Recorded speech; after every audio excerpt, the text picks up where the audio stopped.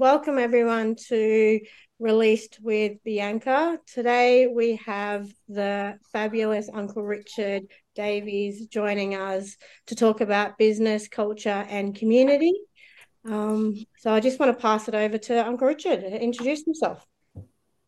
Oh, how you going, Bianca? Thanks for inviting me to your podcast. Just uh, here to talk a little bit about business opportunities for Indigenous people and what they need to do to start off. So, yeah, that's why I'm here. Yeah, thank you so much for joining us. Do you want to tell us a little bit about you first before we get talking about Mob? Look, I'm a local bloke, born and bred in Illawarra.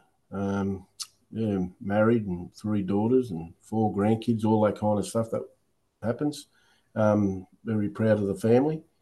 Yeah, I grew up at Coomadichi in Kemlowara there as a young boy, and then we moved to Dapto, Housing Commission House at Coonawarra, me mum and dad and me brother and sister. Yeah, and yeah, it's been great. The Illawarra is a great place to live. I wouldn't live anywhere else. Good place to bring up the family, I reckon. But yeah, I've worked a couple of odd jobs when I left school. Tyre fitting and turf laying and yeah, trolley collector at Jules supermarket and all of that, all of them jobs that are, I think, are very important as you're growing up, and it gives you responsibilities and purpose in life and where you want to be and where you want to go. So them jobs are very important when I was growing up. I treasured them moments when I was growing up as a young boy. I wasn't the greatest kid at school, scholar at school, so anything that I could get, it was important. And as I said, it taught me a lot about looking after yourself and responsibilities and all that kind of stuff. So yeah, they were good days. And then I moved on to I worked 11 and a half years at the Illawarra, the Bluescape BHP for 11 years as a tradesman assistant, labourer, which was a good learning curve as well, because you work with all different cultures and different nationalities from all around the world. And being the only Aboriginal bloke within my section at the time, well, it was a little bit hard. It was uh, being the only Aboriginal bloke, but it was good because it built your resilience, it built your strength, and you just being proud of who you are and all that kind of stuff. So they were good days, good years, and I got sick of doing that because I was doing shift work at the time and I hated shift work, but paid the bills, and that's what it's all about, looking after your family. And then I got a job. I applied for a job in the paper. I seen it. It was a new careers for Aboriginal people, NCAP. It was um, funded by the state government, and it was at LRI Tech. So I applied for that. And as you can see, I like having a bit of a chat. So I think that's what got me through the door, because I like a bit of a talk. And I was lucky enough to get the job. As I said, my education wasn't the greatest, but I knew a little bit about life and how to respect people and respect myself and all that stuff. And if you can do that, I think that puts you in good stead too, and being a good person. And then yeah, so I got the job and I did that for a year or so, and then the job that I'm currently doing now, well, it's changed a bit in name, but it's still basically the same. Business advisor for Indigenous people that want to start a business. I applied for that, and because it was in the same organisation, I was lucky enough to get that. And here you go, 33 years later, still in the same position. So, yeah, very happy with that. I've been fortunate to hear you speak in a few different venues, and I learn about the Davies family because I received the Mary Davis Scholarship for Illawarra International Women's Day luncheon. So Mm-hmm. I had a look and was finding out because I moved to the Illawarra 14 years ago.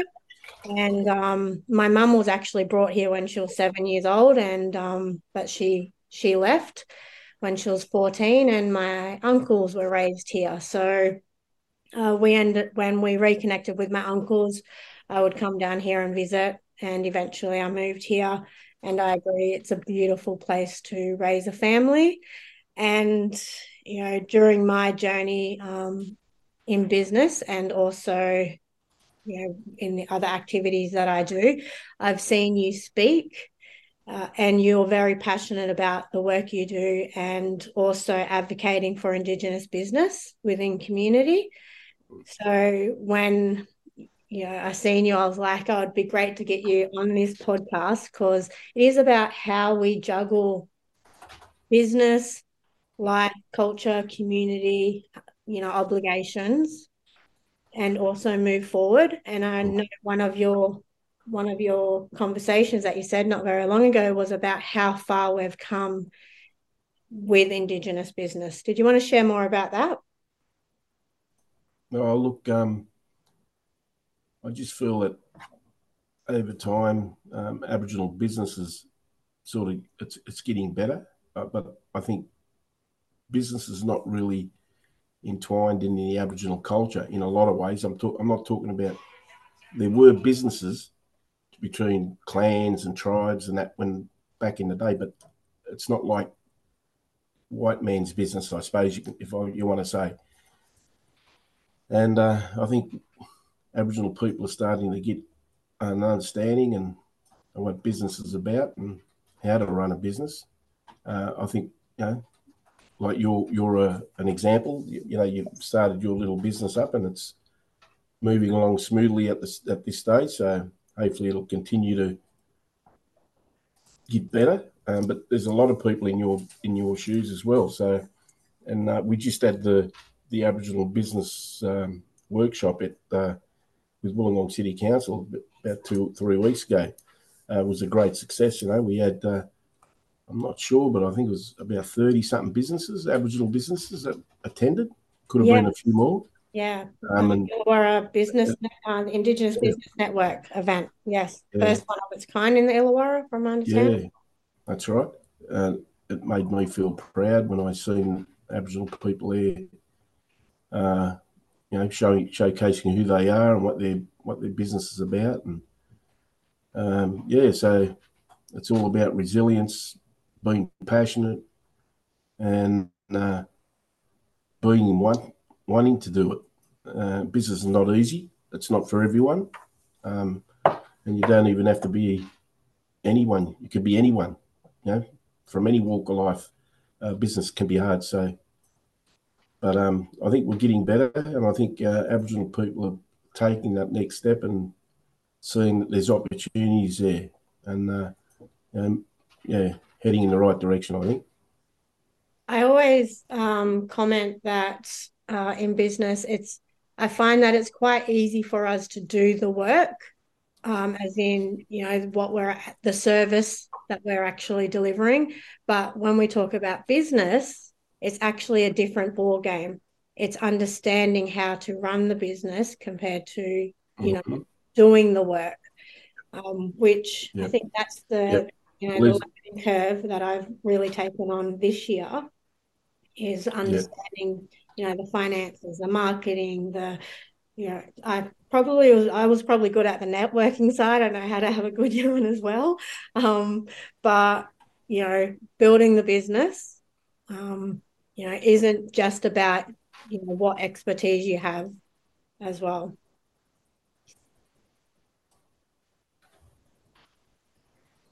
Yeah, no, that's right. I think, most Koori people are good networkers. We can talk and network and, brothers and sisters and all that stuff. But when it comes to actual running a business, there's times when you've got to be a bit ruthless, and it's a business. It's you want to make money. It's about money at the end of the day, making a living, looking after yourself, supporting your family. And businesses, it can be cutthroat, but if you look after the little things, your financials, understanding them, which is very important. Understanding how the money's coming in, where your money's going, all that kind of stuff. And if you can get around that, I think your business it'll survive. It's interesting. I was having a conversation the other day around the change from for Indigenous people, for mob, volunteering our time and our services versus saying, actually, I am, there is value to what I do. And while my culture says, I need to give back, I also need to provide for my family as well. And, putting a price on the services that we do actually offer. And I feel like that's a shift that we really have to go through especially when we go into business. Yep. Because for a long time it was, well, can you just do this for free, or be underpriced even, and undervalued in regards to a westernized world, I think, or the westernized way of working in business. Yeah, no, that's right. It was back in the day. I know, firsthand, like my mum and other elders in the community used to give advice to, local businesses and local governments and, New South Wales government people and all that stuff. I think the shift's coming, and I think it's a good shift because the value of your time and the experience that our elders and our people have within the field, I think is valuable. So if they can continue to move forward in that and create these business opportunities, then it showcases that we're doing the right thing by ourselves and by our families and by our community. And I think when you do it that way too, I think you get respect from governments and community, and because them days that we used to do that, like my mum and other Aboriginal elders in the community and other people, why should they do that now? Doing it for free. Yeah. So if there's an opportunity there, and you've got the experience and knowledge and all that stuff, then by all means do it the right way. Is there any advice that you would give to our listeners about actually it might be even two pieces of advice. What would you give to Indigenous people who want to run a business or want to support Indigenous businesses? And what would you give for the, generalist businesses who want to partner with Indigenous businesses? Yeah, it's a good one. Well, firstly, if you're going to partnership with an Aboriginal person, an Aboriginal business, do it for the right reason. Do it because you want to do it. But do it because if there's an opportunity that you can learn from an Aboriginal business, or the Aboriginal business can learn from you, then everyone wins. So I think if there's partnerships that can be made between Aboriginal and non-Aboriginal, and it's done for the right reasons, look, we all know that people want to make money. Yeah, that's first and foremost. But there's also got to be an element of respect and understanding, and and if they can do that, then I don't see no reason why that can't happen.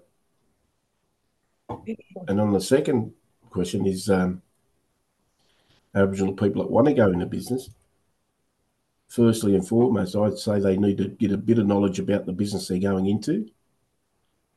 And if they can get business training under their belt, through a small business course, whether it's at TAFE or local organisation, the AMP or NEIS, the old NEIS program, talk to your advisors, talk to your advisors and get the support from them and guidance from them, and do up a groundwork. Make sure you do your groundwork, because if you're not going to do that and you just run straight into it, it could be all sorts of trouble. It could be legal obligations. Probably need to talk to solicitors or councils or licenses, and where you're going to get Insurance, yeah. Yeah, you're right, Bob. All that stuff. So talk to people, do a bit of groundwork, or a lot of groundwork, and then, you should be right. But don't just go head on into it, because once you start going head on into it, you're going to come. I can tell you now, you go head on into it, you're going to have issues down the track. But if you get all that stuff done first, it's going to make your job a little bit easier. And when you do come to these issues, you'll know how to navigate through all that. Beautiful, too deadly. Is there any last words that you have for our listeners before we finish the podcast? Oh, look, I just think people need to take their time when they're looking at going into business, research it. And I hope that if you do that, then you're going to give yourself a good sounding board to move forward in that. But look, don't be scared. Have a go. If you don't have a go, you'll never know.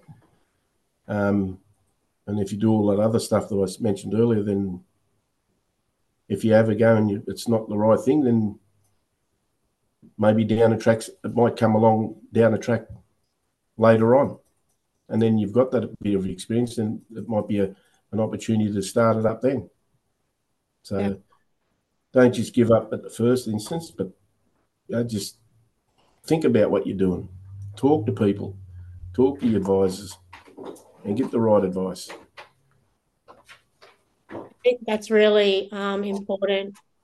It is a lot of upskilling, a lot of and you don't need to know everything, but you need the right people around you to direct you to know the stuff that you should know. Exactly.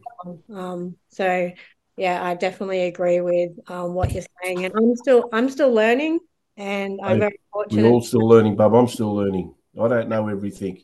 I'll be honest with you. It's not that I don't want to know everything, but once you start thinking you know everything, then that's when you're going to come undone. Don't ever think you know everything. Always seek advice, support, guidance. Doesn't matter how old you are, because no one's perfect. We don't know everything. Yeah, and I think that's really great words to finish off our podcast today. And I just want to again thank you for your time and sharing your wisdom. Thanks for inviting me on, Bub. I appreciate it. Yeah, I appreciate it as well. All right. Good luck with your business, mate. Thank you. And thank you to our listeners. All right. Thanks.